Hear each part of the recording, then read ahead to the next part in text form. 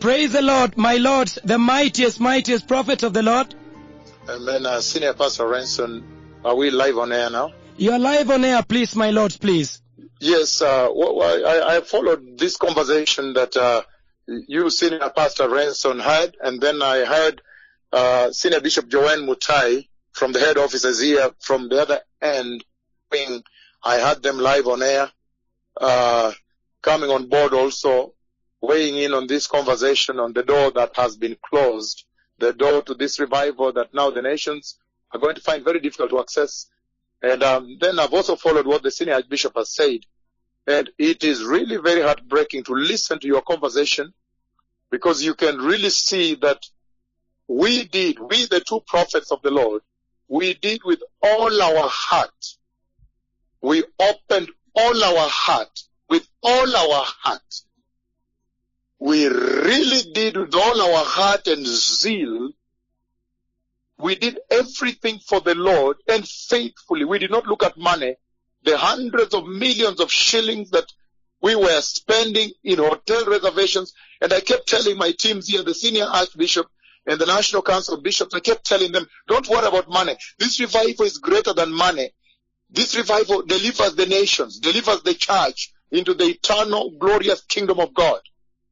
And it's so powerful to see how all of them, they said, no, we really have to, we have to focus on the benefits. If they can transplant, I kept telling them, if they can transplant and supplant this revival into their nations, that would be greater than money. Don't think about money, don't worry about money. And we went through, and the Lord helped us. We were paying deposits. I was sending them to hotels, hiring 7 hotels in Nairobi, sending teams with buses at the airport. People volunteered their personal vehicles. People took their off. Senior doctors, senior surgeons, senior bankers, senior who, they took off from their workplaces at that season. They were full at the airport, some of them working night shift, because flights arrive all the time at night. Some of them arrive in the day. So we had shifts running 24/7. We made sure we approached government. Serious meetings took place with the District Security Intelligence Committee meetings. The senior archbishops went there. Senior Bishop General Chaka was involved. Senior police officers in the ministry were involved. Senior bishops, Archbishop himself, they used to meet the government public safety security team to make sure that we did everything right, and there was due diligence, and that we facilitated the pastors and the people coming from abroad in the most appropriate, in the best way possible. That when we appear before Jesus one time, we would tell him, Lord, we did our best within the means of the resources that you gave us. And it was amazing, because sometimes 10 hotels, you book 5 hotels, then by the time the meeting is near, you realize we need 10 hotels. Those are now contingencies. We have to jump in and talk to more hotels. Say, please, let us just give you 50% for now. We were bargaining. We were crying, kept sending the Archbishop to cry to them, tell them, no. Let help us. These are the guests of the Lord. Please, just help us. Let us give you 50% for now. It is going to be well. We are going to pay you the rest when the meeting is over. And we hired buses. Many times when we hired 11, then you find we need more buses. And again, we have to go to travel agents, tour agents, and ask. I myself on this side, again, spending millions and millions of shillings booking flight tickets for many of them to give them a chance. I kept saying, no, money is not important now.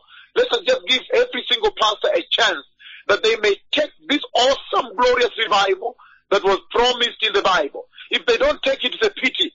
Let them come. Don't worry about money. If they take it and supplant it, they set up holy churches in their countries, because I know that the other churches in their nation, they have a rotten past. They have a foundation of past. They have broken foundation. They are sitting under denomination, under doctrine, under defilement, under apostasy, and they are pursuing other agendas. And so I used to tell my team, the Senior Council of Bishops, I told them, don't worry. Just encourage them to come. And I encourage all the pastors. I kept telling them, Kenya is the classroom. Look at how this revival picked up in Kenya. They had to abandon everything church and rebuild a new altar for the Lord.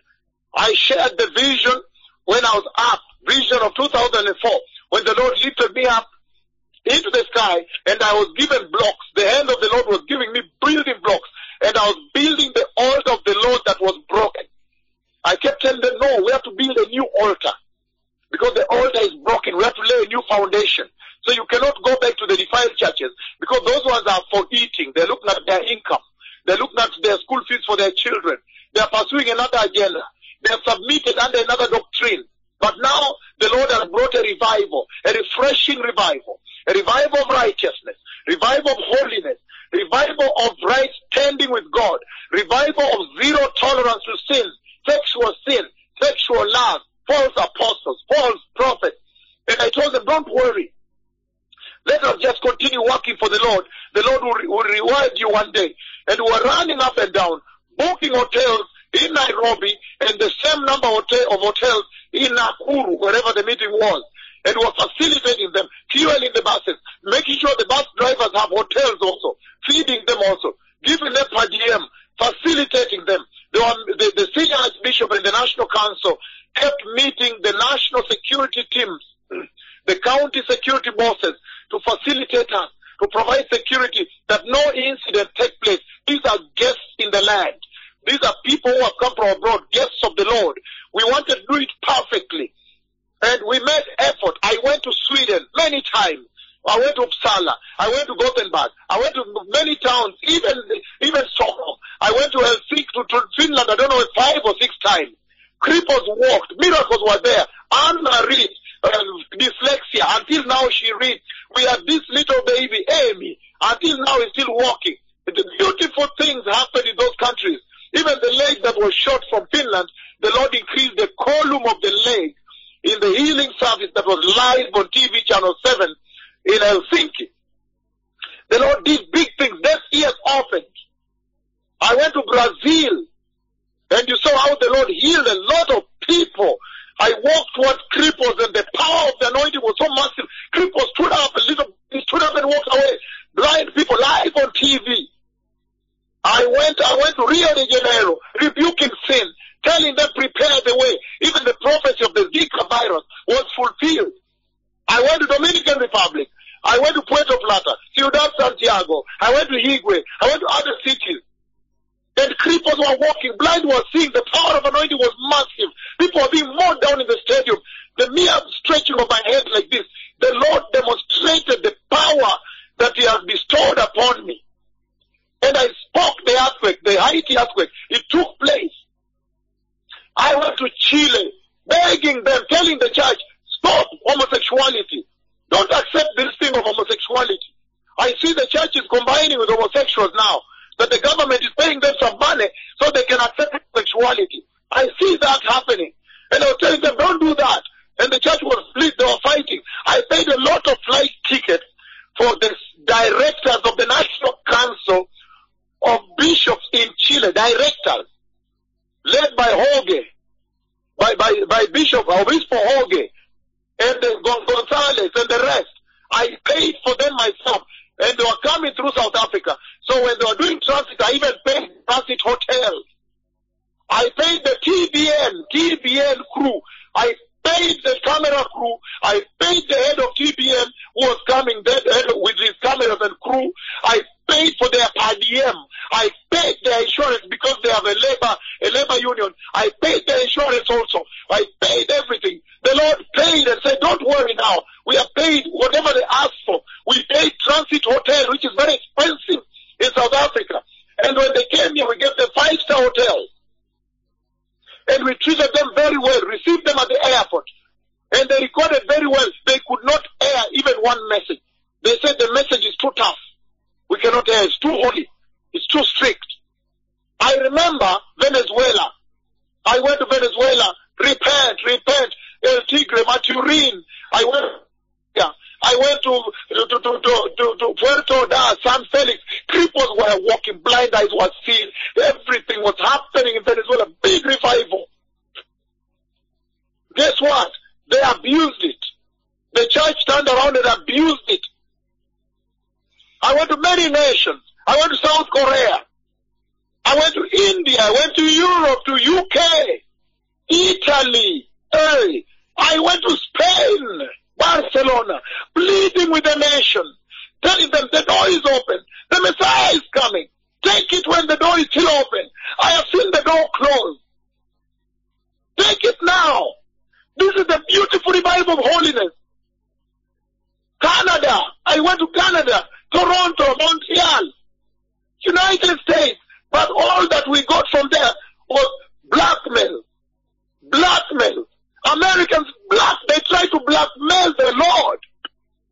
Canadians try to blackmail the Lord. Italians try to blackmail the Lord. Look at the wrath of God that has struck Italy now. Look at the wrath of God that has struck China. I told China, come. Come and take the revival. Now they cannot even come. Now all of you from all the nations, even Uganda, cannot come. Even Uganda and Tanzania cannot come. Because I saw scrolling in the news, the government has shut down any meeting involving conferences involving foreigners. And that is the sensible thing to do. We can't even allow it. We can't allow you to come. Look at how everything now, the door has shut. And when China went back, you saw the pride of the Chinese.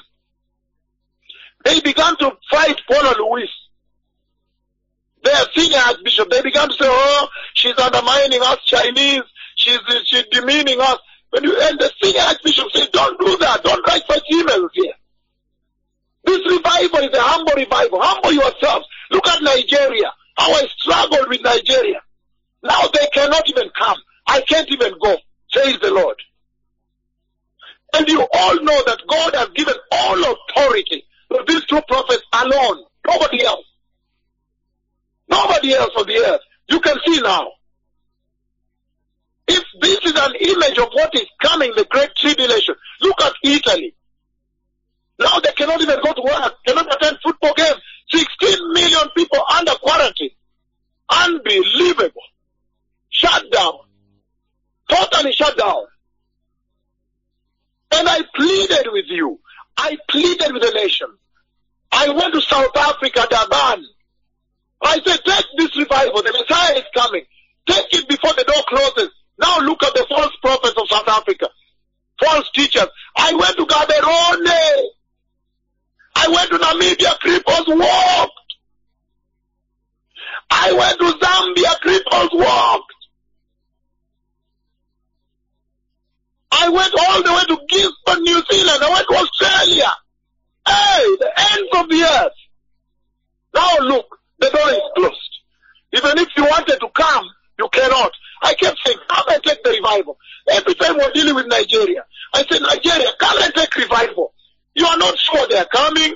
They are kind of elusive and proud. They don't want you to know they are coming. And they're kind of weighing it out. Now look. Your house has been left to you desolate. You the nation. If this is a picture the Lord is giving the earth, and yes it is, that in the Great Tribulation, you long to worship, but you'll not get the opportunity to worship, because the door will have been shut. I pleaded with you. You cannot even come to the public lecture at Jomo Kenyatta University of Agriculture and Technology. And in all the world, only here you come. Only these meetings when you come, God the Father descends so you can see and partake